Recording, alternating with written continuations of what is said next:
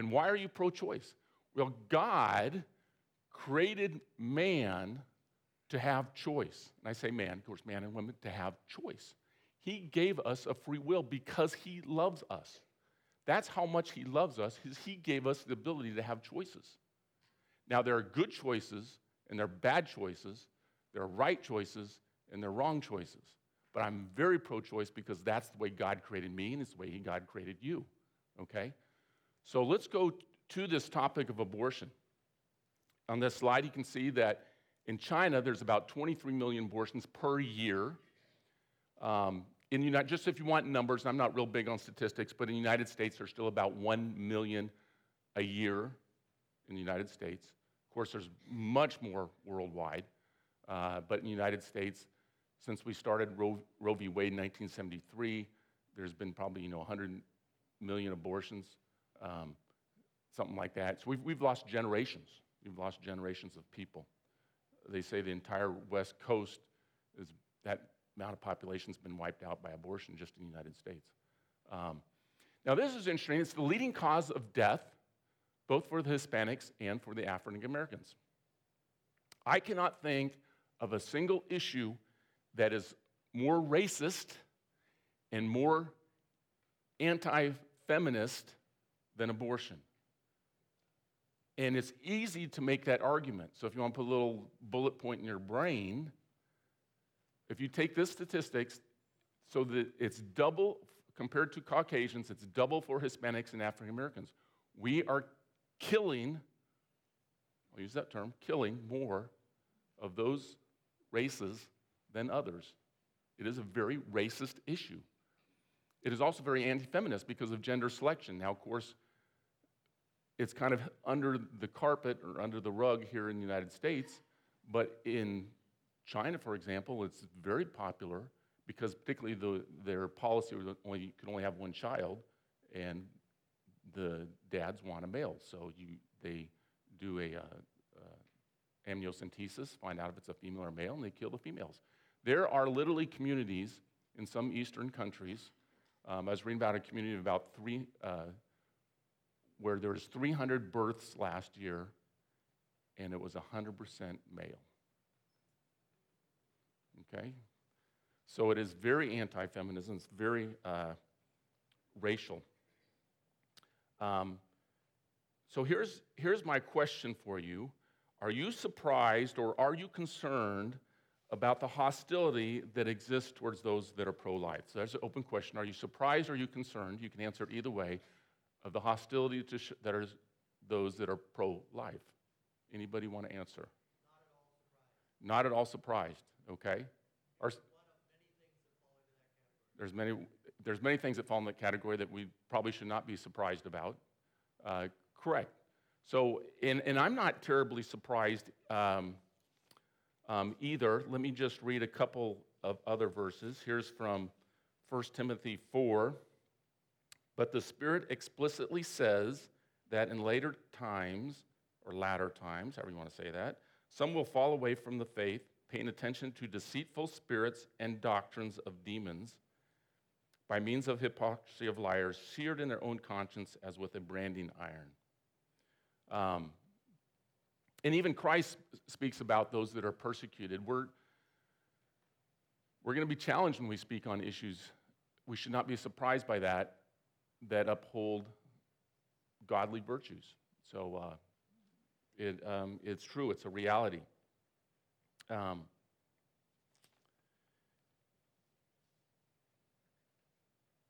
Now let's. Oh, I got the clicker here. So I'm going to switch topics. Sexuality. Now this is a big, broad topic,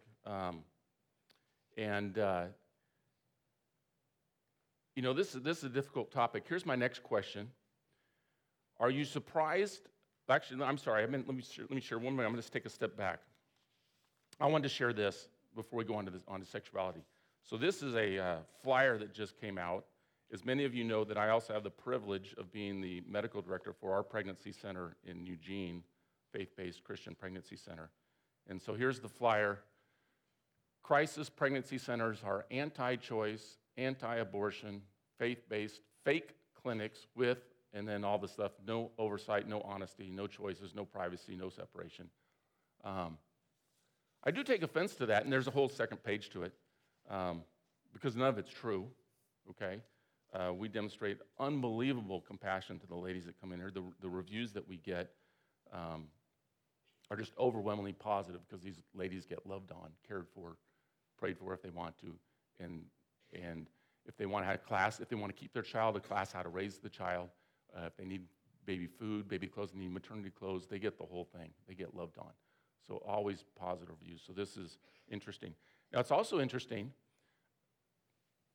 there was another flyer I didn't bring that was a local flyer. The Students for Choice at University of Oregon had posted a flyer literally all over the city and all over the campus against ours. It's called Dove Medical, that's our center, saying that the medical director's fake, he's false, blah, blah, blah, blah. There's about, on this one handout, about 12 lies about me and other people in our center. And the police, it was illegal, so the police, we actually found out from the police. The police brought one of these flyers, says this is all over town. Said we're going to try to take them down. So we thanked the police, thank you.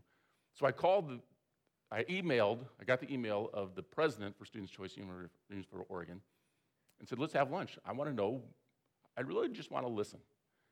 And I want to hear your concerns about our center. Of course, I emailed her a couple times, no response.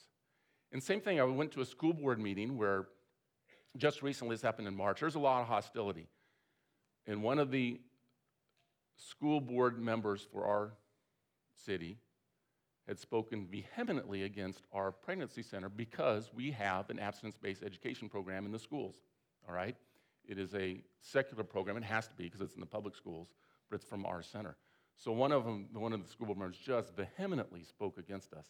So again, I went after, of course, I go to these things because I try to get involved in the culture. So I went up to her and said, hey, I really want to hear your concerns. Let's go out to lunch. Here's my business card. Here's my cell phone. Text me, call me.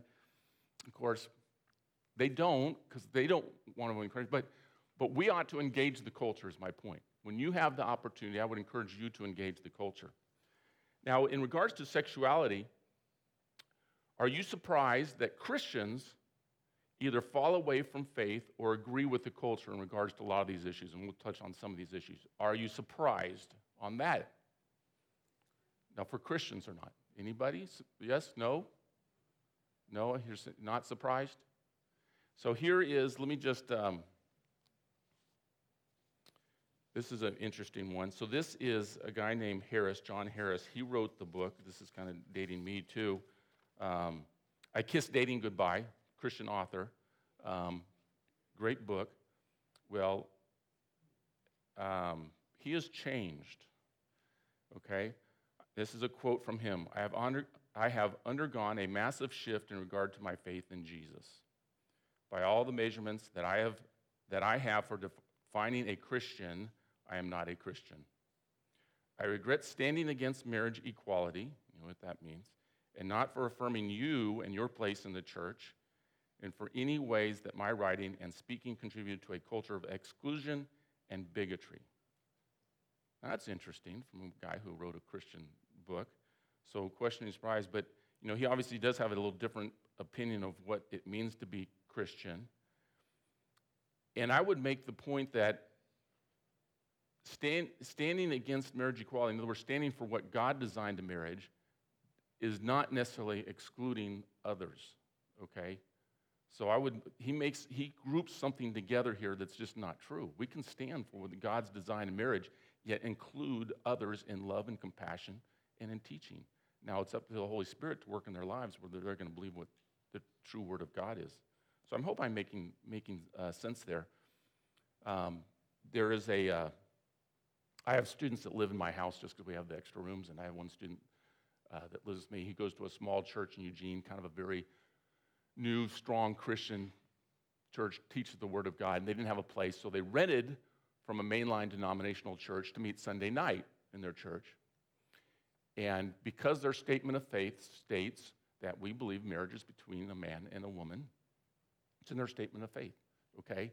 The church they were renting from kicked them out, okay? Just because of that very statement. So we live in a very strange world. So we should not be surprised at people walking away from the faith, losing their faith, because those things are going to happen.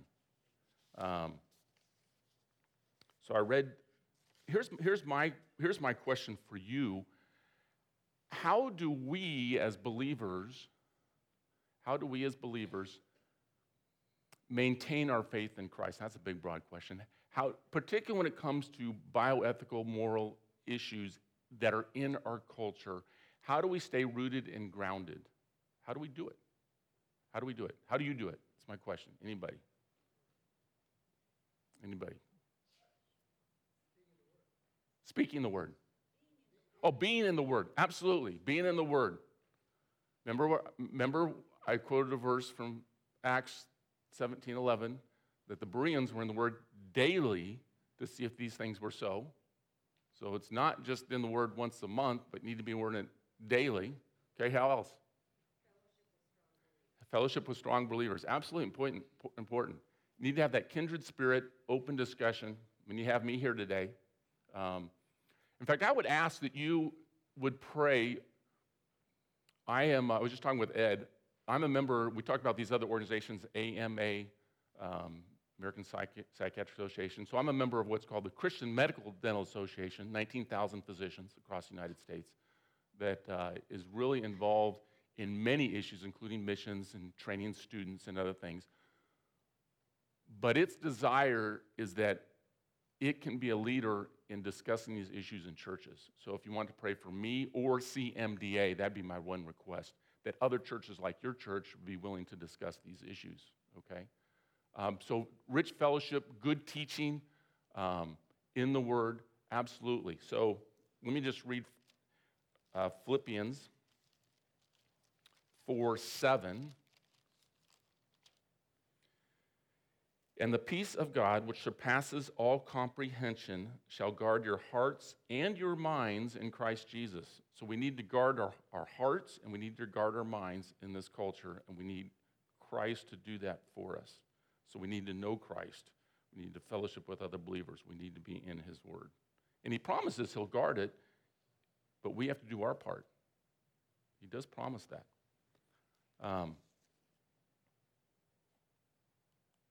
So how should a physician, because physicians deal with sexual issues all the time, by the way, but my question is, how should physicians view the purpose of sex? Well, I put some on there: pleasure, family, helpmate, intimacy.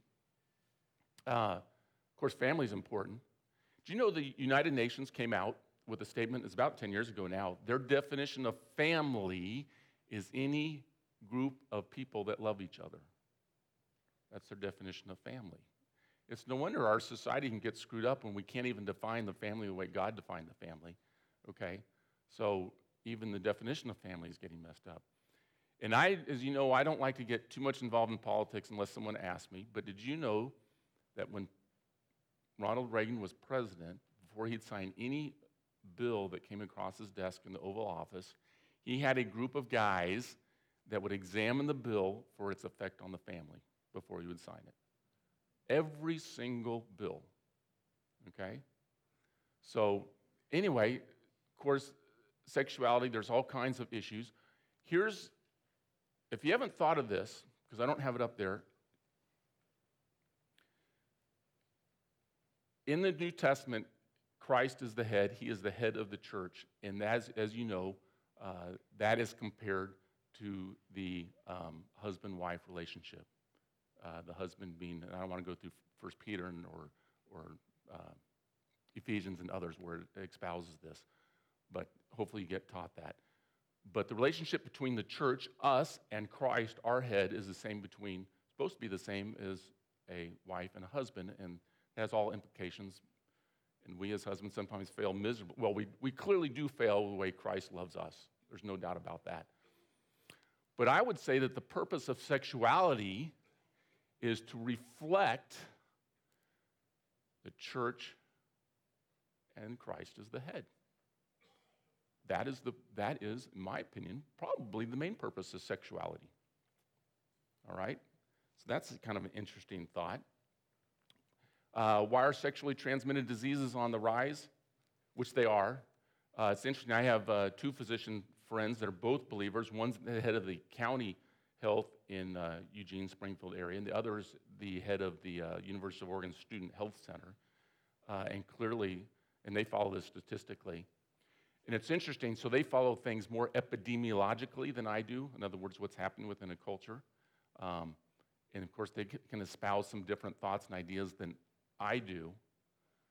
But why are sexually transmitted diseases on the rise?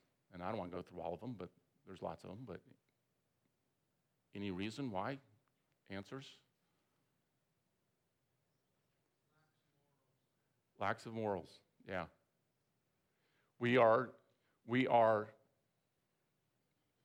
Our culture is defining sexuality and sex apart from the way God designed it, okay? So it just becomes more the physical and not the rest, not the spiritual, okay? And I mean, that's why. I mean, that's basically it. And if you want an answer, that's it. Now, here's a tricky question. And I don't want to belabor this too much, how should the physician view homosexuality? Because we actually deal with it. I have homosexual patients all the time in my practice. And I just have a few thoughts, so I don't want to discuss it too much. And you have on your handout the scriptures that define it. I've read lots and lots of Christian books on this. And you have the verses from Leviticus. You have Romans chapter 1. I will espouse that in Mark chapter 7, and this is quoting, if you have a red letter Bible, it's quotes from Christ. It's on your handout, Mark chapter 7, 21 through 23. The Roman culture was horrible. And we think we're in bad situations now. I mean, if you read the media, and we are in a bad situation now in regards to following values and morals, and when it comes to sexuality and the LGBT, I don't even know all the initials and all that kind of stuff. But some will say Rome was worse. All right? I had a little conversation here last week. Did you know how one of the ways the church grew rapidly initially in the first century is there was gender selection also at the time of the disciples, after Christ passed away, where because abortion was not readily available, although it was available, we know that, but infanticide was quite available, and they would cast away female babies because they wanted male babies, and they'd find them in the dump or whatever. The church would get these babies and raise them. So the church grew through orphans, and not only orphans, but female orphans. That's documented historically. That's how the church grew immensely initially in the first century, is through orphans. No wonder Christ speaks of us caring for the orphans and the widows, but through orphans and even female orphans. But here's a couple takeaways. And we can discuss this more, but I want to be brief. There's a difference between thought and action, desires and behavior, and that's true for all of us, okay? We all have temptations in how we act on that, all right? So when we talk about homosexuality, if you're interacting with the person, there's a difference between their desires, their temptations are, and how they behave, okay? So we need to be sensitive to that issue. I'm speaking personally now, I don't think there is anything sinful about being homosexual if that's the way your brain is wired. Now, I don't understand it very well. I will give you that. But then I think you're called to celibacy, okay? That's how I would word it. But at the same time, we as the church need to reach out with compassion and love towards these people and listen to them, but encourage them to be in the Scripture and let the Holy Spirit work on their lives. Now, I'm going to get a little personal here. I have 3 children. My youngest, my daughter, loves the Lord. She's in all kinds of ministries. She does get a little wrapped up in some of these issues a little differently than I do, but and it's fun because she loves the Lord, so I love her. I have another son who really struggles in the faith. I would say he's a Christian. He's accepted Christ, but he really struggles with a lot of issues and knowing God and is the church teaching the right things and this kind of stuff. And then I have another who's walked away with the faith, and he's just told me flat out he's walked away from the faith. So I always ask, which of these 3 children do I love the best? Answer is I love all 3 equally, correct? Right? You guys that have children, I love all 3 equally. God, the homosexual that is meeting some Unitarian Universalist church, even though they may not know Christ, God loves that person as much as he loves you. And we need to realize that. So my son that's walked away from Mace is homosexual, and we've had these discussions. I hope he can remain celibate and be God-honoring, but, it's his life, his decisions. But I love him equally. So my prayer is, of course, I want him to change. My prayer is for him to know Christ. That is our prayer for these people, for all these people, for them to know Christ. That is my prayer. And that should be all of our prayers for those that are in some kind of difficult, different situation that we are used to. Okay? That should be our number one prayer. Purity and modesty. Now, that's changed through time, some of us older generations. Of course, that actually, it comes into medical practice as well. So what does our culture embrace? It embraces all kinds of things. What is good for the health of our community? These are just questions you ought to ponder and think about. The other question I like to ask people is, do you personally think about what you think about? Okay? In other words, you think about the things that go into your mind. That's what you think about. Okay? It's one reason we want to be in the Scripture daily, right? We talked about that, want to be in the Scripture daily. But there are other things that in our culture that are bombarding us daily. And not that we need to be a monk and put ourselves aside from the culture. We need to be in the culture, but that's why we need the Scripture with it, okay? Because the culture is going to influence what we think about, all right? And that even comes down to purity and modesty. So one of my favorite verses, this is actually, we have these life verses, is Philippians 4:8. Finally, brethren, whatever is true, whatever is honorable, whatever is right, whatever is pure, whatever is lovely, whatever is of good repute, if there is any excellent, if anything worthy of praise, let your mind dwell on these things. And I'd argue to you, if you are now being influenced by things in our culture that are not true, that are not honorable, that are not right, that are not pure, that are not of good repute, that are not of excellence, then you need to make a decision of whether you should be involved in those things, if that's influencing what you think about. All right?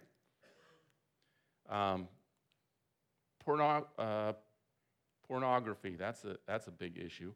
The churches need to step out here. I mean, it's prevalent in our churches as well as in the secular world. And so I would encourage, and females can get caught up in pornography as well, but it's mostly guys. So we as church men need to hold each other accountable. That's the best way I can say that. I would say that pornography, now we just had these killings, both in Texas and in Ohio, and a lot of tweets going out from everybody, but one of the issues is the violence that's in our, games and whatever else that kids watch and play and all that stuff, and it's got to be an influence. There's a lot of influences. I won't go through all the influences. But there's a lot of things in our culture that influence people to act and do the things that they do. Well, I would say pornography is a huge, pornography is one of those things that is also extremely anti-women. It really denigrates women and their role. So we as a church need to do a better job of this. We need to do a better job. Let's go on to infertility, adoption, and reproduction. If you have questions, write them down, and I'm going to open this up for some discussions if there's time here. So this is a big, broad subject. So what is the role of surrogacy, artificial insemination, frozen embryos, genetic engineering, adoption? There's a lot of issues here. And I've got a lot of scripture on your handout. And I'll just read a couple here. Let's see, let me read the one from Exodus 23, 26. There shall be no one miscarrying or barren in your land. I will fulfill the number of your days. Of course, this is when the Israelites are now have fled Egypt. So he's promised no spontaneous abortions and no infertility. And he does that again in some other verses. So God is, my point is God is control, and I don't mean to be insensitive to women who have suffered with infertility, because that is a difficult, and I have some good friends, and it is difficult, and I don't want to undermine that. I want to go back to last week, too, and if I step on any toes, that is certainly not my intention. And again, for women that have had an abortion, there is forgiveness, and we love you just as much as saying, but if you've not sought a right relationship with God and with others in regards to that, I would encourage you to meet with your elders and your pastors. Now, infertility, difficult issue, but there's different ways to approach it. And of course, science provides all kinds of new ways over time. But I just think artificial insemination is wrong. I'll just flat out say it. I just think someone between their own sperm and their own egg to make the baby, I think it's wrong. All right? Now, frozen embryos is great, but if you're going to plan to use in vitro fertilization, you need to plan ahead. I encourage couples to plan ahead, because what are you going to do with your frozen embryos? There is a national adoption agency now for frozen embryos where you can actually implant the embryo, and it's a wonderful organization. Of course, then adoption, that's a great, and of course we are all adopted. We're adopted sons of God, all right? And so adoption's a wonderful option. Now, it's expensive, and that's where, again, the church needs to become behind these couples and be encouraging. But again, I'm open to questions and things. I also don't believe in surrogacy. I think that's wrong. There's a lot of examples that I used in our handouts, including Isaac, Jacob. Of course, 1 Samuel is all about Hannah and giving birth to Samuel. And I'll just read one of the scriptures out of the Psalms. This is Psalms 127, 3 through 5. Behold, children are a gift of the Lord. The fruit of the womb is a reward. Like arrows in the hand of the warrior, so are the children of one's youth. How blessed is the man whose quiver is full of them. They shall not be ashamed when they speak with their enemies in the gate. All right, so that's infertility. Well, let's go to, there's the scriptures. Those are all in your handout. Vaccinations. Of course, there's all kinds of issues with vaccinations. One is, of course, this measles outbreak that's been actually all over our country. And I think there is, again, God has provided us with good science and technology where it can be for the benefit of all of us.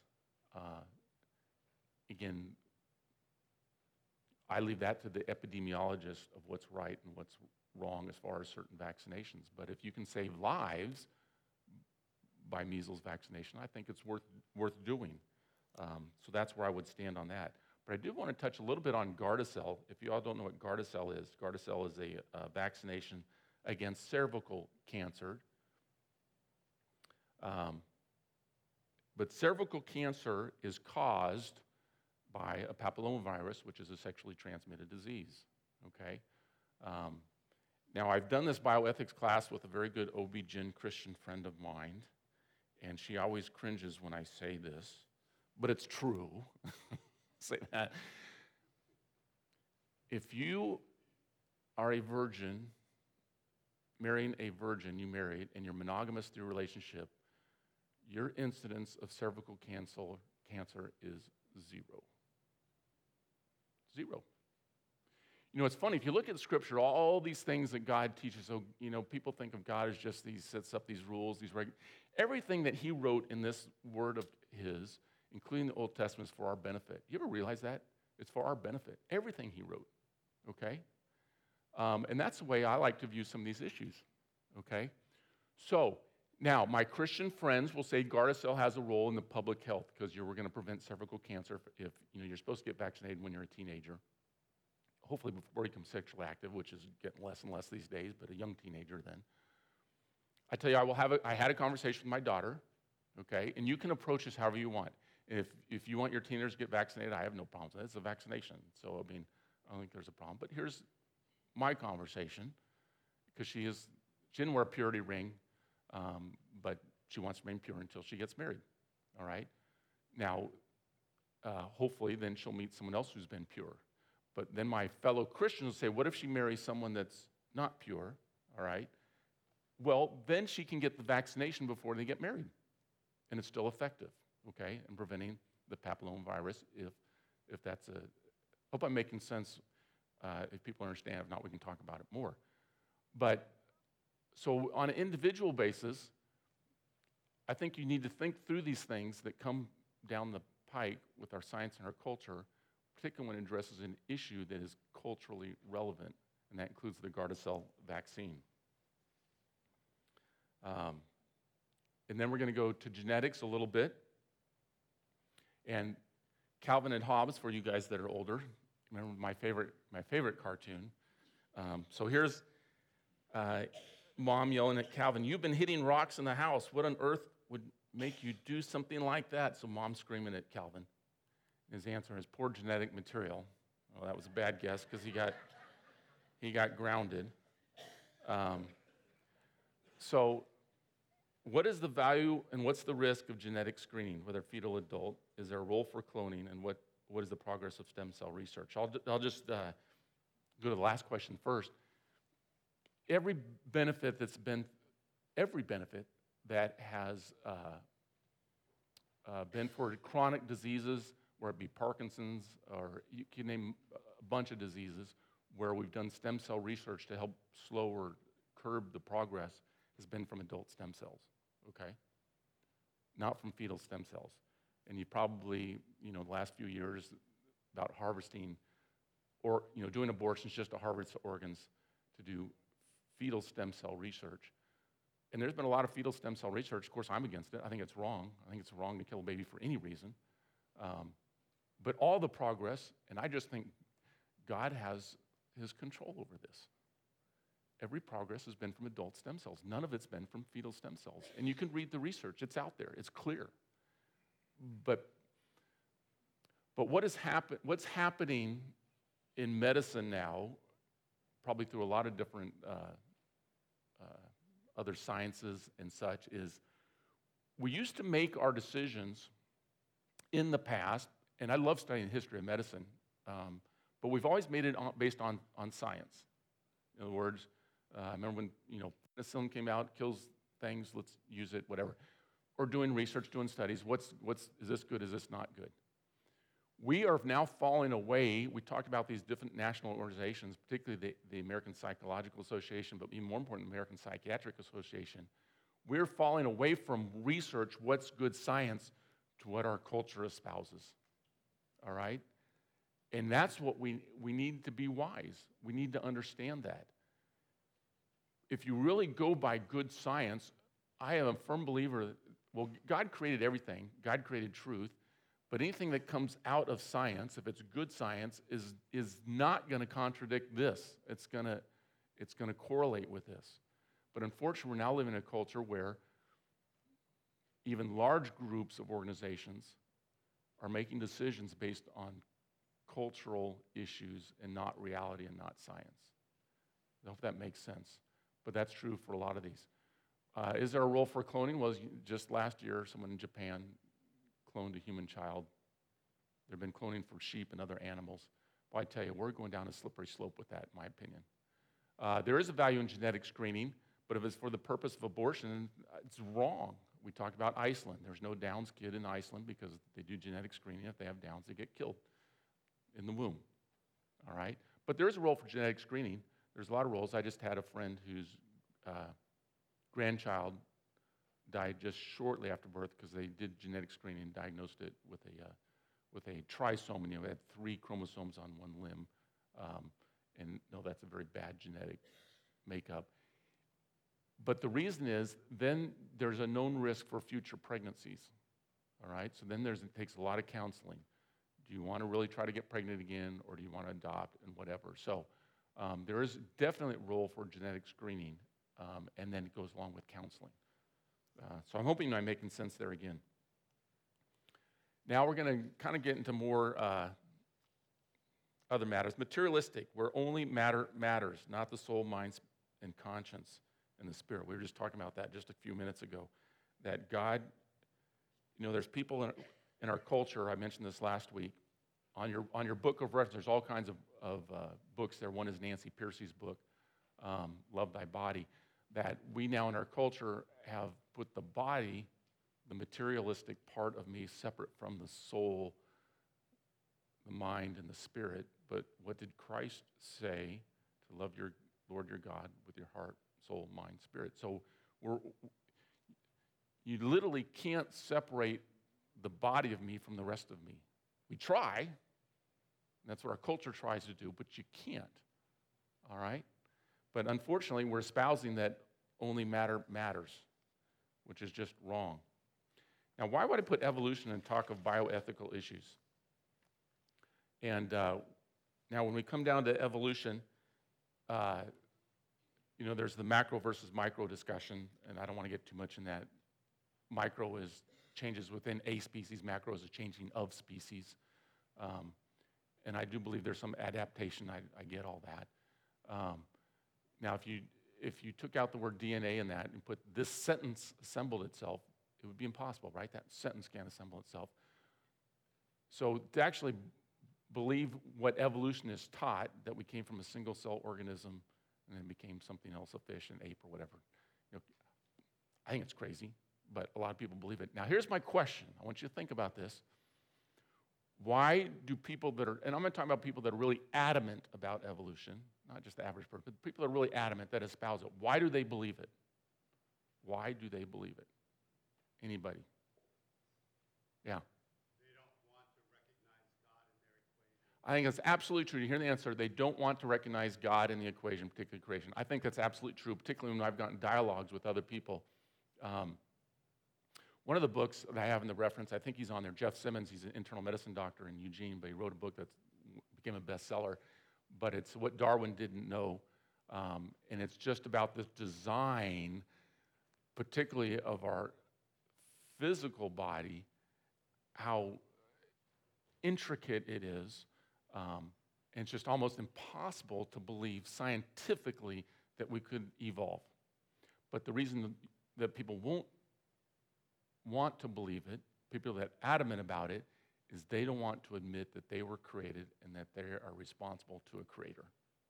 I think it's just absolutely true. And if you get in a deep conversation, that will come out if you have a conversation with them. And a little bit on Jeff Simmons' book, and he goes through all different kind of organ systems, including the musculoskeletal system and things, and what God did to design it. But if you think about it, and we're going to go back to sexuality, for there to be man and women, we're going back to Genesis, all right, first couple of chapters, be man and women, for them to evolve separately and to have sexual union, it's impossible. It's just flat out impossible. And he espouses that in his book. It's kind of interesting. Poverty. Poverty is a huge issue for physicians. And again, you have quite a few scriptures on there. I will read this one from Job. And this is Job 29, 12 and 13. But I delivered the poor who cried for help, and the orphan who had no helper. The blessing of the one ready to perish came upon me, and I made the widow's heart sing for joy. And then 30:25. Have I not wept with the one whose life is hard? Was not my soul grieved for the needy? So that's Job. That's his personality. Again, he was, well, you know the whole story. I don't know the whole story. He was blessed, and things taken away. He's blessed again. But he really had a heart and compassion. And I think all of us do, particularly the medical community. And sometimes that's difficult. I do rely on different organizations. I know down at the Eugene Mission, I'm not sure what you guys have here, but the Eugene Mission down there is just led by a wonderful woman of God, just loves the Lord, and she just really wants to demonstrate compassion, but also bring Christ in a very real way into these people's lives. But there are the vulnerable, there are the oppressed. I see them in my office very frequently. Of course, fortunately, even though I have a few Christian partners, but I'm in a group with a lot of people who aren't believers, but we have clearly have a policy of how to care for those that can't afford it. And so I'm very thankful for that I can provide free care for some. And you can read through those verses. Of course, Matthew 25, Christ talks about the stranger, the naked, the hungry, the thirsty, those in prison, etc. And Christ is saying, unless you care for those, I mean, you don't love me, you don't care for me. All right? So we are commanded to do that. That's Matthew 25. So that's a reality for all medical healthcare professionals. And it's both locally and abroad. So there's some big questions, and I don't have the answer to some of these, but how can we improve healthcare access for the poor?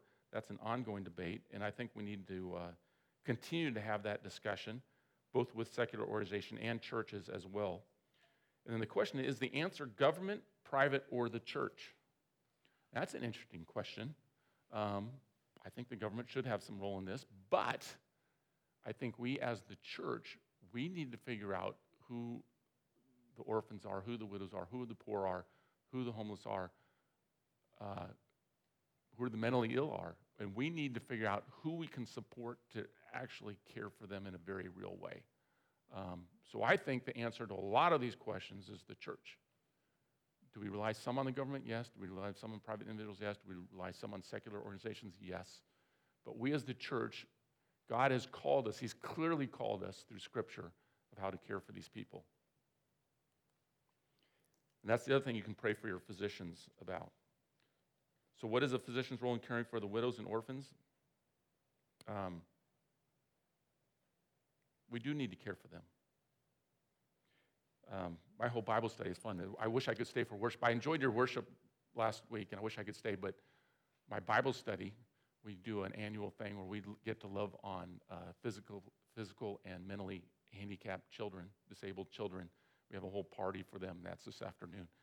It's going to be fun, and it requires a lot of one-on-one. Some are severely disabled. They've been adopted from overseas orphanages where they're severely disabled, and these parents do a wonderful job, and we just get to come alongside them. So I have that this afternoon to look forward to. What is the physician's role in caring for aliens and immigrants? Again, I don't know where you stand on this political spectrum, but we as believers are called to care for them regardless of what the government's going to do, all right? I just had a pediatrician from Eugene, friend, who just flew down to the border just kind of do some inspections along. I think she was called by the State Department to go and just to see that if we were caring for them adequately, and she had some recommendations, this is what we need to do, et cetera, et cetera. But we have a role. We are aliens currently. You know, we are called that in Scripture because our home is in heaven. We are aliens here. So we need to do a good job of carrying those that are alien in our land here in Salem, Dallas, Eugene. And I will certainly see them in my office. Okay, right of conscience, what is that? Well, do you want your physician to act or make a decision with certain values, morals, and ethics? I think that's a pretty simple question. That's a rhetorical question. It's fun. If you ever study Paul's epistles and such, the letters that Paul wrote, he asks a lot of rhetorical questions. So I don't know if you observe that when you study the Scripture, particularly when he writes to the Corinthians. He asks a rhetorical question. In other words, he knows they know the answer, but he's asked the question so they think about the answer. All right? So that's a very rhetorical question. Do you want your physician to act and make decisions with certain values, morals, and ethics? Well, of course you do. Now, here's the question. Who do you want to decide what those values, morals, and ethics are? Okay, so that's the trickier question. Do you want it the organization? You want it the American Medical Association deciding for them? Do you want someone else deciding for them? Do you want the individual to be able to make their own value, ethical statements and act accordingly? And I hope it's the latter, but we're losing that in our culture. It's already lost in some cultures. And I have said before, the key to the doctor-patient relationship is trust. Would you choose a physician you cannot trust? All right?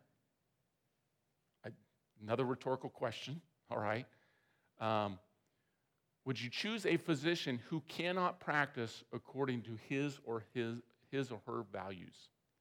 Okay, and that is happening, all right? So I would ask you to, we'll go through a couple things. For example, in this transgendered issue now, and this is actually more of a reality in Canada, but it's coming to the United States, if you are a general surgeon and you do mastectomies for breast cancer, you may be soon required, in fact, there's been some bills proposed in different communities around the United States, that you'll be required to do that for a female who wants to be transgendered to keep your license. How's that for a thought? How's that for a thought? It's kind of scary. Physician-assisted suicide we touched on last week. There are people that want to make physicians as a vending machine. Okay, you push that button, that's what I want, that's what I get, all right? But we need physicians, and as I'm kind of espousing my own profession here, to be able to practice according to their values and ethics and morals.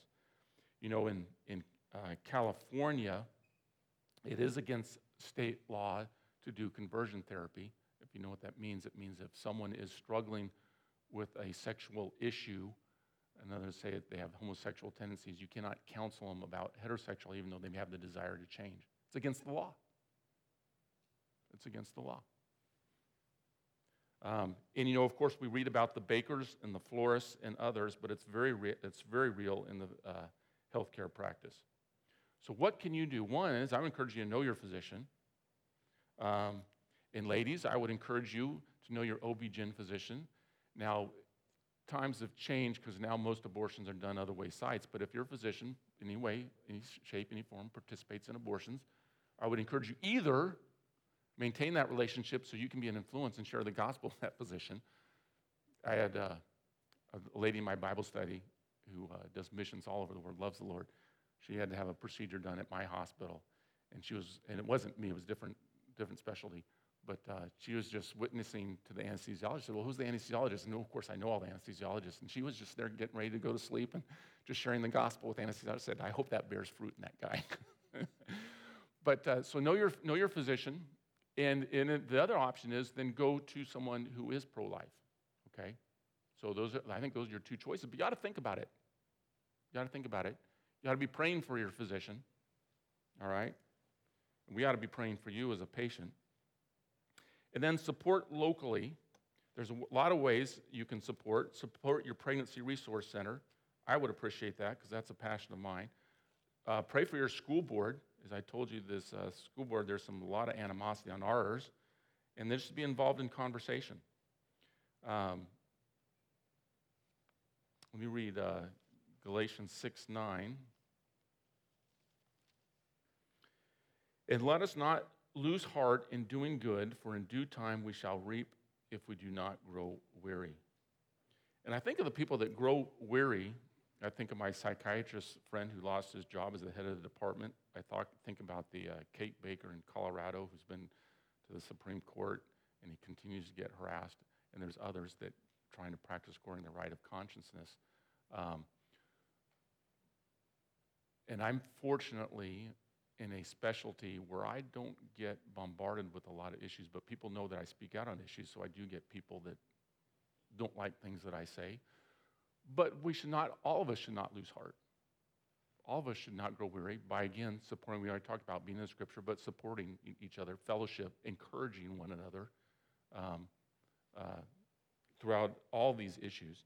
So be bold in sharing the gospel. I would encourage you to be bold in sharing the gospel, not trying to win cultural acceptance, but certainly out of love for the other. All right? And one of my caveats is, even though we're in a very dark world, and it seems to be getting darker, that's kind of my appearance, but light is brightest in darkness. All right? And we need to believe that. We need to believe that. Now, you guys will probably get this, but when I do this, young people, it's interesting. So I want you in your mind here, just a second, I want you to define freedom. All right? Define freedom in your mind. I'm not going to ask for any volunteer answers, but I want you to think about it. If someone says, how would you define freedom? I want you to think about what your answer would be. All right? All right. Now that you have that answer in your mind, I want you to answer the question, is your definition of freedom culturally dependent? In other words, living here where you live versus another country, another state, in poverty, whatever, is your definition culturally dependent? I hope your answer is no. Now, again, when you ask young people, particularly college kids, what the definition of freedom, you get all kinds of different answers. But let's just go to Galatians 5:13. And by the way, in your handout is a whole set of scriptures about freedom. But 5:13, for you were called to freedom, brethren. Only do not turn your freedom into an opportunity for the flesh, but through love to serve one another. That is our freedom. Our freedom is to share Christ, is to love one another. That is our freedom. And it's a very unique freedom. The things that the Scripture teaches us and tells us can completely opposite of what the world teaches us, and we need to be very well aware of that. So the next question is freedom the same as rights? From what I just read you, it's not. So did you know that in the New Testament, we don't have rights? All right? You ever think about that? Now, I love living in America. I love being a United States citizen. And we do have this Bill of Rights. We do have rights, which I think are good. I think they're good things. I think they're written by good people. But when we are called to freedom in Christ, the only thing that I would equate with the right, and I have Romans 8 in there in your list of scriptures, we are joint heirs with Christ. What a privilege. What a privilege. I consider a privilege more than a right. We are joint heirs with Christ, but we were never promised any of these rights. So our right is to sacrifice for our King, not to think of ourselves, but to think of him, and our freedom to share his love. That's our freedom. It's completely contradictory to the world. So what is greater? Or would I answer that question? What is greater, rights or truth? In our current culture, I would say that rights is a greater, but I think truth for us as believers should be greater. Okay, and that comes down to all these bioethical issues, that truth should be greater than rights, but our culture thinks the opposite. Again, complete opposite on this spectrum. Other questions? Why did Jesus heal? Now, I'm going to open that up for answers. I got to go quick here. Why did Jesus heal? There's lots of answers, by the way, this question, but anybody, why did he heal? Compassion. To bring God glory. Connection.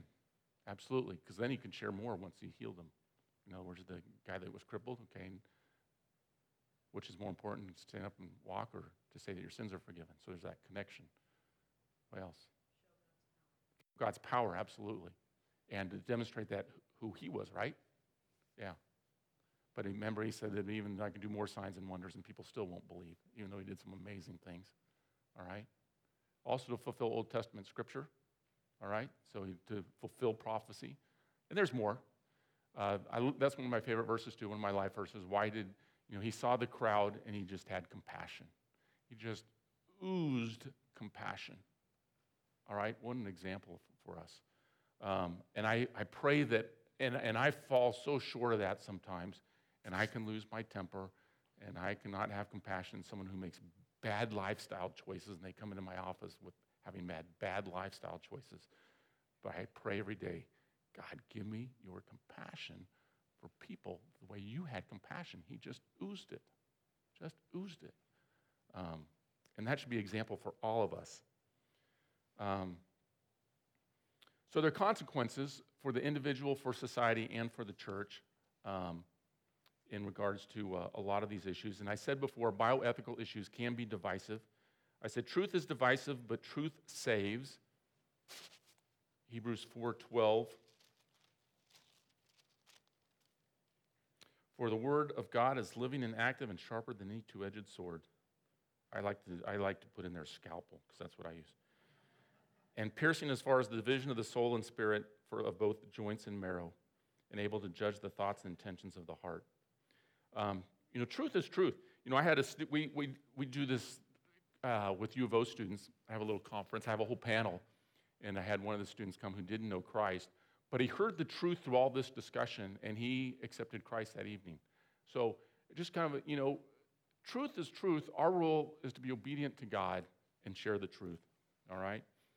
God is sovereign. We are called to be obedient. We're called to speak the truth, to live the truth, but also to rejoice in forgiveness when we fail. All right? Truth is worth fighting for, and truth is worth dying for. This is a little quote out of Albert Mohler's book, which is also on your references. In the end, the church will either declare the truth of God's word, or it will find a way to run away from it. And your churches is the first. There's other churches that are the latter. It ultimately comes down to trust. Do we trust the Bible to tell us truthfully what God desires and commands about our sexuality? And then I would go on about all these other issues. So do we trust God's word? Some more scriptures, you can read through that. We should not think it's strange when we are thought of as fools because of things that we espouse. And my question is, what are these are taught in your church? Well, they're taught in your church because I'm here. But in your school, what are they taught at home?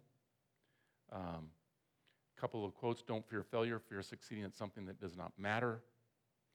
And then joy is not self-actualization, but self-expenditure. And then you have a whole bunch of references. And then the last quote, remember that we fail. Remember that the church fails. And I think the church has failed in a number of these issues in the past, and we need, as a church body, to ask forgiveness if we've offended others. Don't walk away from the truth, but apologize if we've been offensive, and we have been as the church. I'm not saying your church, the church, on certain issues, but God forgives. And the last quote from Albert Mohler, and I'll close with that, and you have a whole lot of other references you can read through, is moralism is one of the greatest enemies of the gospel. So as I speak on a lot of these issues, I really believe that we can be self-righteous because I'm a monogamous heterosexual male that hates abortion, that blah, blah, blah, blah down the road. Okay, so I can be the self-righteous person. That is, moralism is just as bad an enemy of the gospel of Christ as all these other issues. So if you hear that from me, that we need to be these moral, godly, good people, that comes from Christ, all right?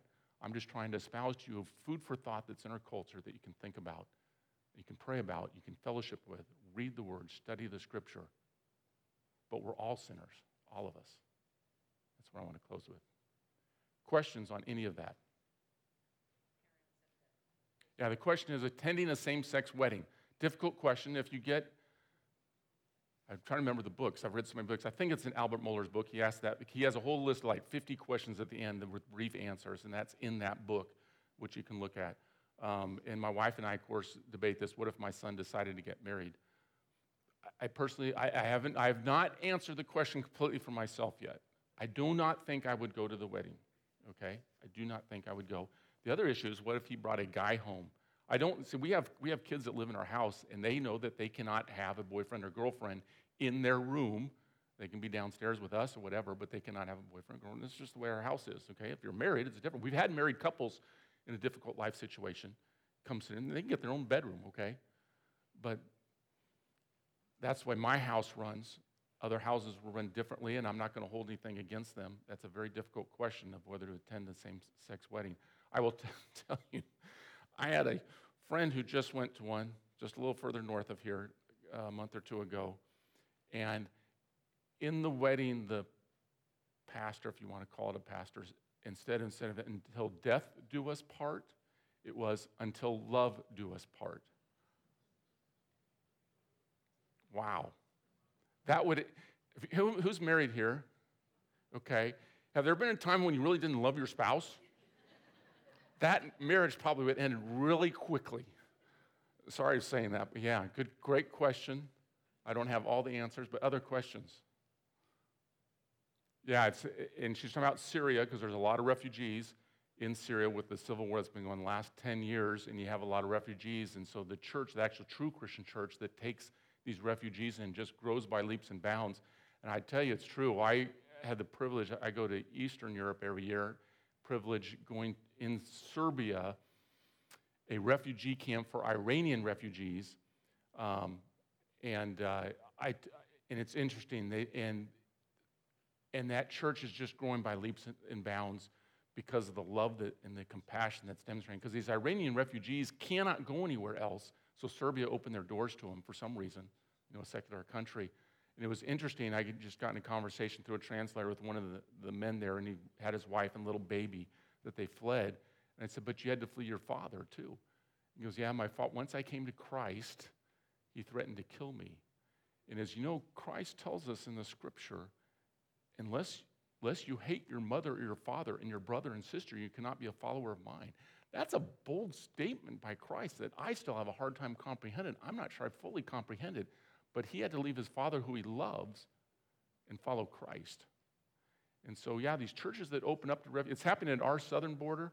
It happens in Syria. These churches that open their homes and their families to the refugees, boy, that church grows.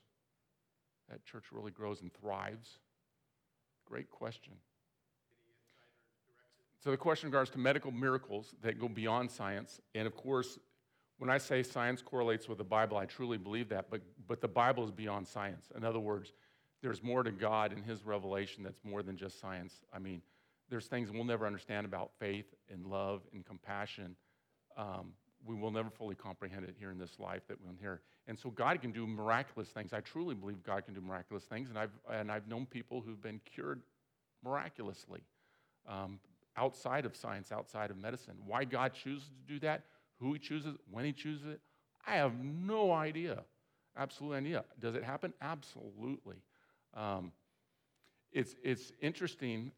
Prayer is a big factor, and I'm not one of these to espouse, well, you need to have enough faith when you pray and then God will make it happen. I think there's a false teaching with that in some churches. But prayer is crucial. There's a book called The Faith Factor. I'm trying to think of the author. It's coming to my mind, where they've done good science now, research behind prayer for patients. This had several issues. They did a really good scientific paper. Patients that were in ICU were prayed for, and patients that were not prayed for. And the outcomes were substantially, statistically, significantly better for those that were prayed for. There is a power in prayer that you can actually prove scientifically. But yeah, miracles happen. I don't know how, when, why. I saw one more hand. And then probably last question, Ed. Yeah, so the question is, let's stop right there, but the question is choosing a physician to care for a specific issue, a health issue that you may have, and do you want to choose someone that is, quote, a believer or someone that's an expertise, which may not be the same, may be the same. And it comes down to a very individual decision.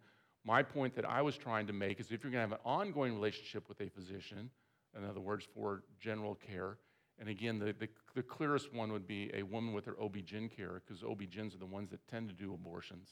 That's kind of clear if you have an ongoing relationship. But if you have some strange tertiary problem that needs a very highly skilled, trained specialist, you ought to go to the best if you can, irregardless of their faith, because they've been trained to do what they do. I believe that. And I have my niche in the orthopedic field of which I'm very good at, and some things I'm not very good at. And so certain patients come to me with this, said, I need to refer you to so-and-so. But no, I'm the one that needs to take care of this because this is what I do and this is what I'm good at. Now, again, I do want to pursue excellence because I know God wants me to pursue excellence. But I know other physicians who aren't believers that do practice excellence. And I have no problem getting treatment by them. So my comment was more about an ongoing relationship, particularly when a very specific bioethical issue arises, okay? But we ought to pray for physicians. I feel bad for these physicians in their specialty that are not going to have to practice against their conscience if they want to continue to practice. That's going to be a huge issue. All right, thank you very much.